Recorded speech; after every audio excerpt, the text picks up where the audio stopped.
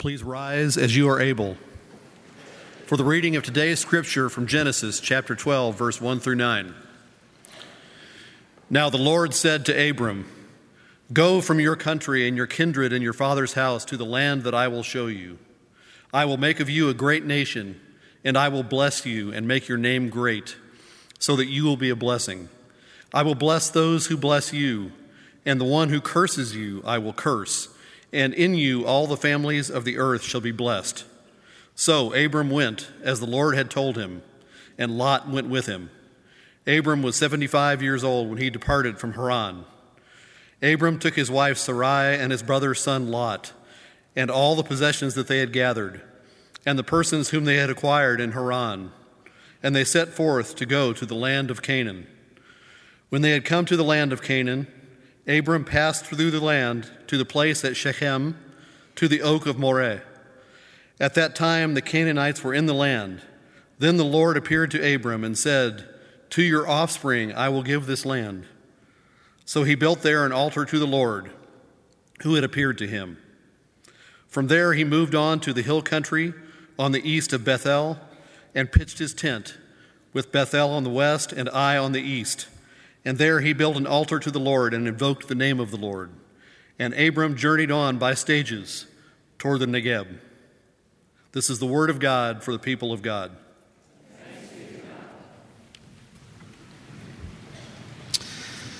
Thank you, Jeff, for reading our lesson. It is so good to be in worship with each of you and in fellowship. And I have to begin with a word just of welcome to Dr. Kamalo and Dr. Hancock. It is so great. I'm just going to call you Ray and Carolyn. That's much too formal for our relationship. And it's so good to have you back. Carolyn was with us last night in Saturday worship, and we referred to Brentwood as her second home. And Ray, I hope that you know as well, this is the second home for you. And we're so glad that you're here and look forward to the banquet on Thursday. And our interns who are here, Katie and Alyssa, are from Emory University, from Candler School of Theology, and they'll be having lunch with our church council this afternoon and reporting on their experience in Howick and around South Africa, and we're very excited about that. And these third grade Bibles at each service, each of our services this morning, our third graders will be receiving the scriptures. This is a tradition that goes back, 60 years or better? In fact, let's just sort of check the room a second. How many of you received a third grade Bible? How many of you remember receiving a third grade Bible? There you go. It goes way back.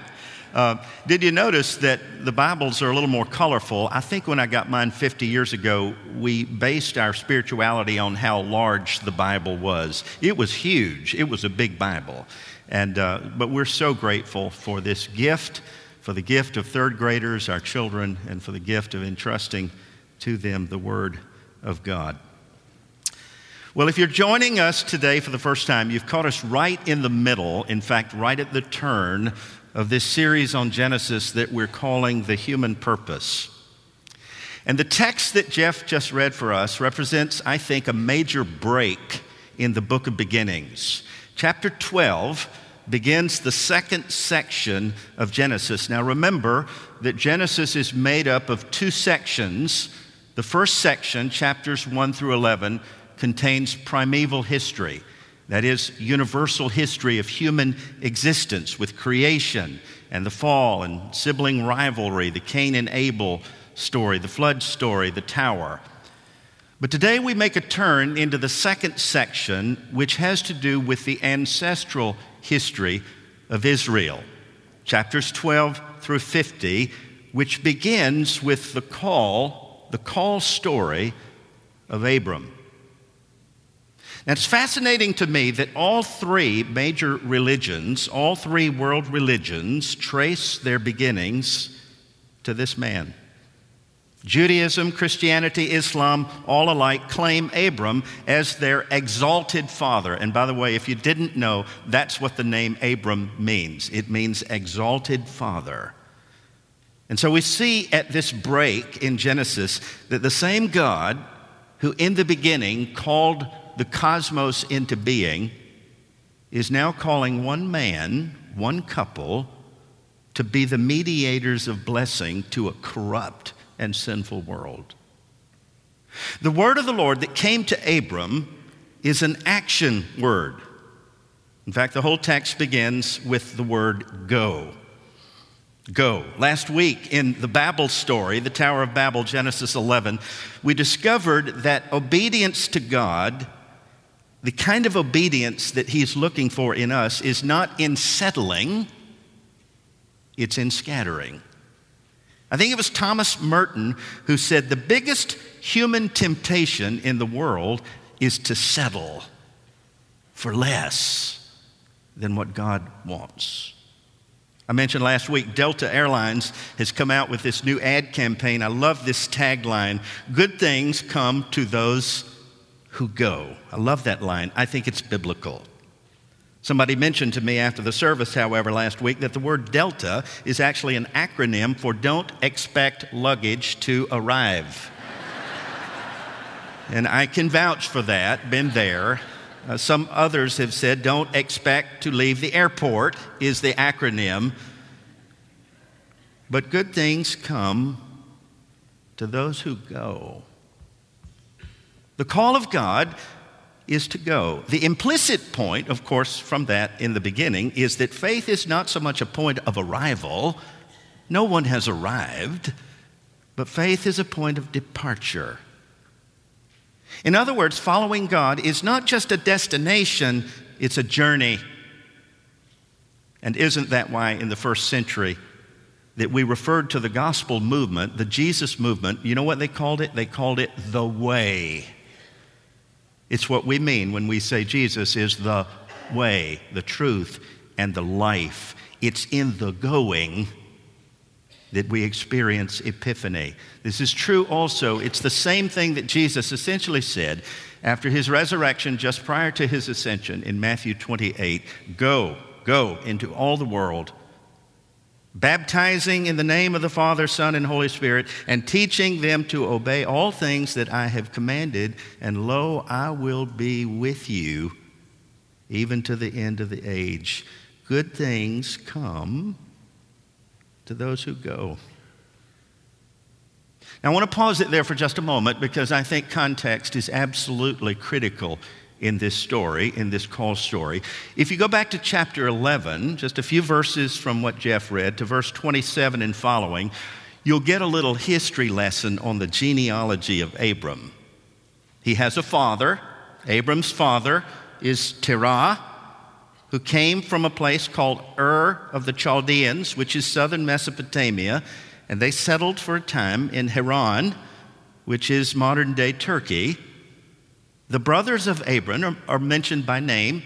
Nahor is one of them, along with a nephew. I bet you remember the nephew of Abram. His name was Lot. And you remember the story of Lot in Sodom and Gomorrah. In verse 30, we're introduced for the first time to Abram's wife. Her name was Sarai, later changed to Sarah, which literally in the Hebrew means princess.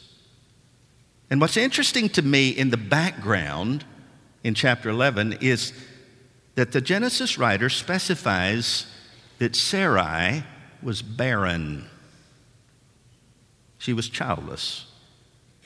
She was unable to conceive. Barrenness will become, as you know in the scriptures from this point on, a metaphor for brokenness. Barrenness is a metaphor for hopelessness and despair. Barrenness is the way of human history without God. Add to their dilemma the fact that Abram is 75 years of age, and later we'll discover that they're living at a place called the Oaks of Mamre. It even sounds like assisted living. In other words, Abram and Sarah have no foreseeable future. They have no power within themselves to reinvent themselves for the days ahead. And here's the miracle. This is exactly the context in which God does his best work. It's not on mountaintops and hills. It's often in valleys, barren places. Wendell Berry, you know the name, from Henry County, Kentucky. He's 84 today. He's written a book called Standing by Words, in which he sort of talks about this barrenness. Listen to what he says. It may be that when we no longer know what to do, we have come to our real work. And when we no longer know which way to go, we have begun our real journey. The mind that is not baffled is not employed. The impeded stream is the one that sings. Barrenness. It is against this backdrop of human hopelessness that God comes to Abram calling. Now the Lord said to Abram, "Go from your country, your kindred, your father's house, to the land that I will show you." Now, I want you to notice something interesting about the call. God doesn't give an itinerary. You notice that? Those of you who understand that sense of calling, God doesn't give you a map. He certainly didn't give me an atlas when he called me to ministry. He simply says, "Go, and I'll show you." With God, it's often a as-you-need-to-know basis. The amazing thing about this story is that Abram doesn't ask directions. Well, maybe it's not amazing. He is a male, after all.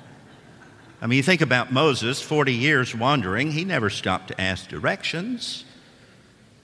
Abram is called to a land that he does not know by the voice of one he cannot see. It reminds me of what Dr. Martin Luther King once said: faith is taking the first step even when you can't see the whole staircase. The Hebrews writer said it like this: faith is the assurance of things hoped for, the conviction of things you cannot see. I don't know about you, but I'm from the Missouri state, metaphorically speaking. I want God to show me, and then I'll go. Because in my book, seeing is believing. But in God's book, believing means seeing. Now, it's interesting to note that in order to go somewhere, to go to something, you have to leave from something. In other words, you can't really go forward without leaving something behind. In essence, I think following means forsaking. And God is very clear about this. Go from what? Go from country, go from kindred, go from your father's house. What God is saying is you need to leave the familiar.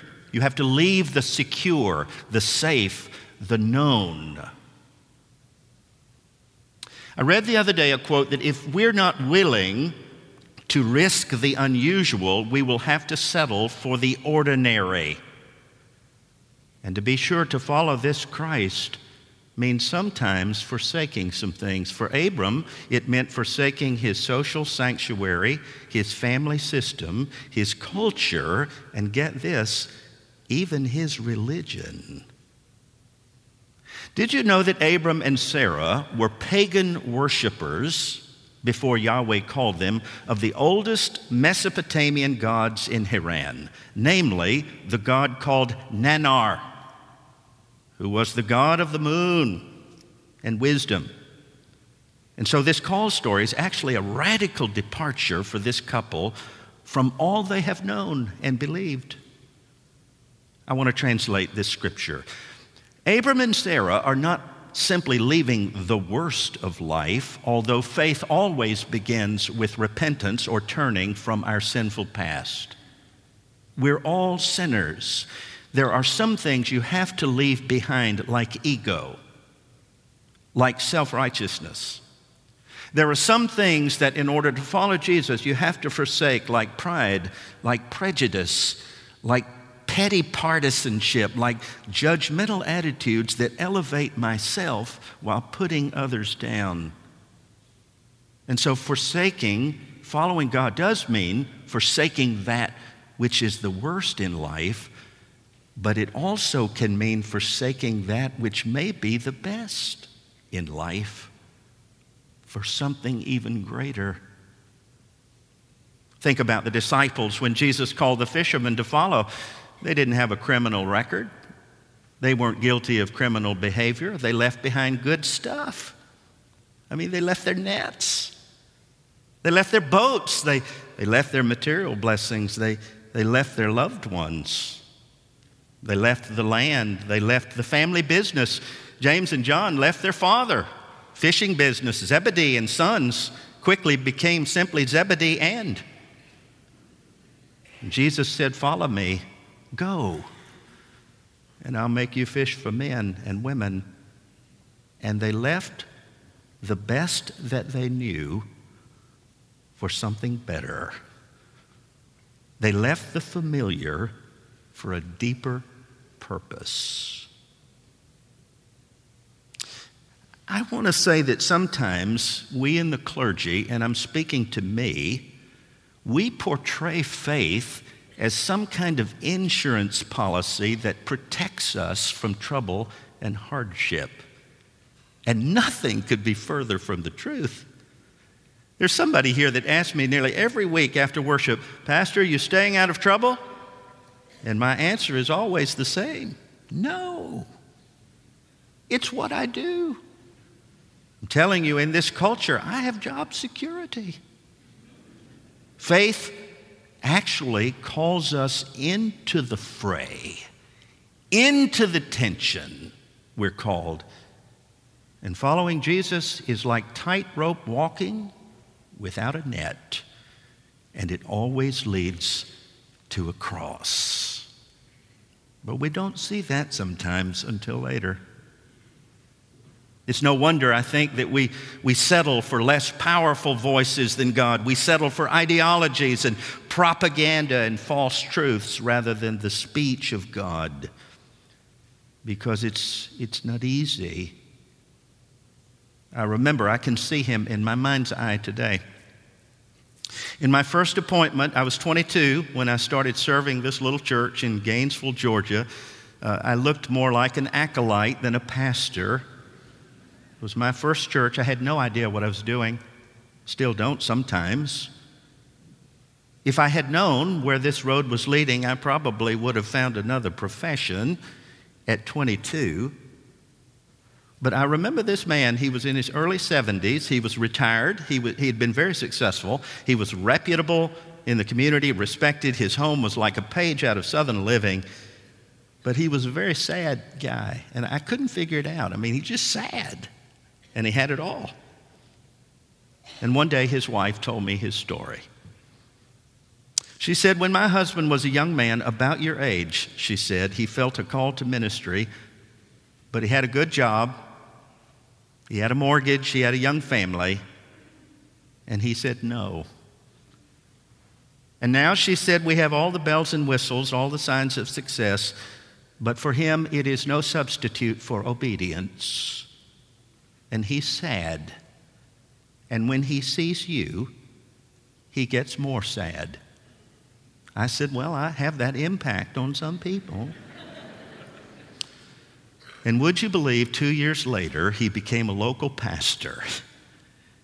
And this man in his middle 70s finally said yes to a 50-year-old call. And sadness became joy. Now here's the good news. I'm not implying that you have to quit your day job and go to seminary. Please don't do that. But if you're to answer a call of God in your life, you do have to leave some things behind if you're going to go. Good things come to those who go.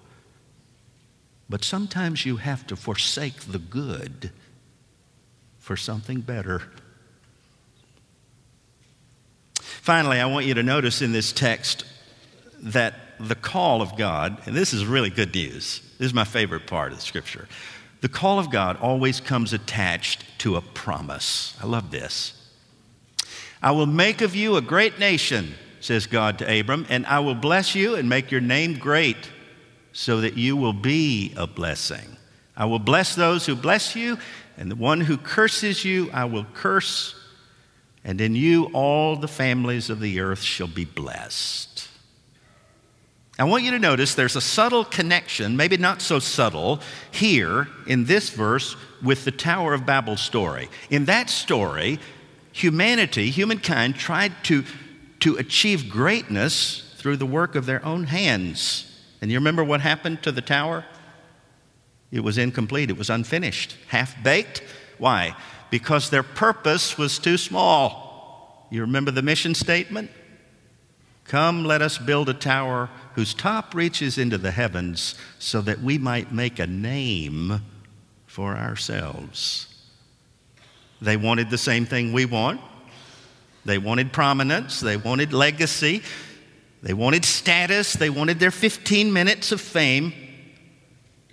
But greatness is not a human achievement, not really. It's a divine gift.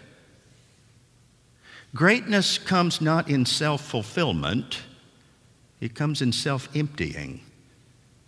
And it's not just about getting blessed, it's about being a blessing. To be chosen, to be called of God, is not to live in isolation. It's a wider mission than that. The call of God is never to preserve ourselves, but to die to ourselves. It was Dietrich Bonhoeffer who said, when God calls a man or a woman to follow, he bids them to die to themselves. And this is exactly what Jesus meant when on his way to the cross, he said to his friends, whoever seeks to save his life, her life, will lose it. But whoever loses his life for my sake, you save it. The blessing comes when we lose ourselves for the sake of somebody else. That's why our friends are here. That's what Thimbalili is all about. That's what these schools are all about, the sponsorships for these beautiful children. That's what Ray and Carolyn and Hugh and Lynn, that's why our interns are here, because they're teaching us anew what we already know, that losing ourselves for Christ's sake enables somebody else to win. And I don't know, have you ever discovered that sometimes you have to lose to win? You do. Now, we had almost an early Christmas miracle in South Bend, Indiana yesterday. And someone said to Mason, it was a good loss. It was a good loss. They gave it all they had. Sometimes you have to lose to win.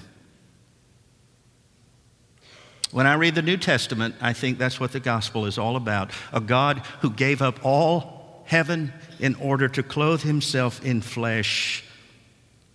And he risked it all for love's sake. And he lost. He lost his life. Well, he gave his life. He knew the cost and he paid it. And he was willing to lose so that we might be one to him. That's what it means to be a son, a daughter of Abraham. Don't you know that when God changed his name, Abram, which meant exalted father, later he would call him Abraham. You know what that means? Father of nations, father of multitudes. I'm thinking of my father this weekend. On Friday, September the 14th, 2 days ago, he died 14 years ago. It was a Memorial Day on Friday for our family, and we were reminiscing about the stroke at age 63 from which he never completely recovered. My mother and I had the privilege of ushering him in 14 years ago to the kingdom of heaven. And I have to tell you, my dad was a loser. Somewhere along the line, he lost his pride. Somewhere along the line, Dad lost his need to be right about everything.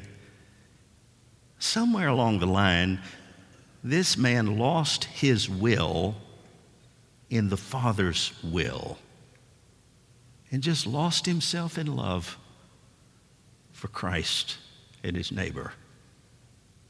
He was a loser. Sometimes you lose to win. The last act of ministry he could do was to pray. We were all amazed that in his last days, he couldn't carry on a conversation. He couldn't say hello, but he could pray as clear as a bell. It's his native language. I went back to his bedroom one afternoon to see him, and he was napping, and I noticed beside his bed a little note card, and on it he had written some names. And I knew instinctively it was his prayer list, and I noticed that my name was on it. I think maybe that my father was a little afraid that he might forget us, and so he wrote down our names so that he could intercede on our behalf. And there was Sherry's name, there was Andrew and Haley, there was my mother and sister. We were all there on the list.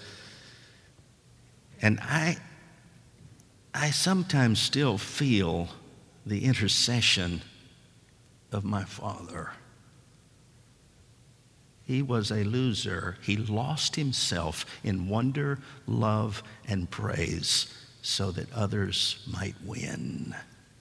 He heard a call, and he said yes, and he was faithful in life and in death because he understood what Abram understood, that the greatest blessing is to be one. He was a son of Abram, and so are you, and so am I.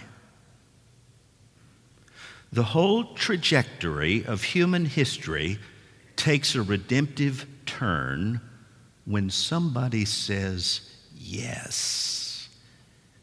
And Abram went, period, without knowing where he was going, but trusting in the voice of one that he could not see. He went. He lost himself in the promise of God, a promise that he never actually possessed. He only saw it from a distance, but he made it possible for you to see it and me, and you can do the same. When in obedience you empty yourself, empty myself for someone else, you discover your purpose in Christ. I'm here to tell you this morning, if you don't know, sons and daughters of Abraham, good things come to those who go. In Jesus' name, amen.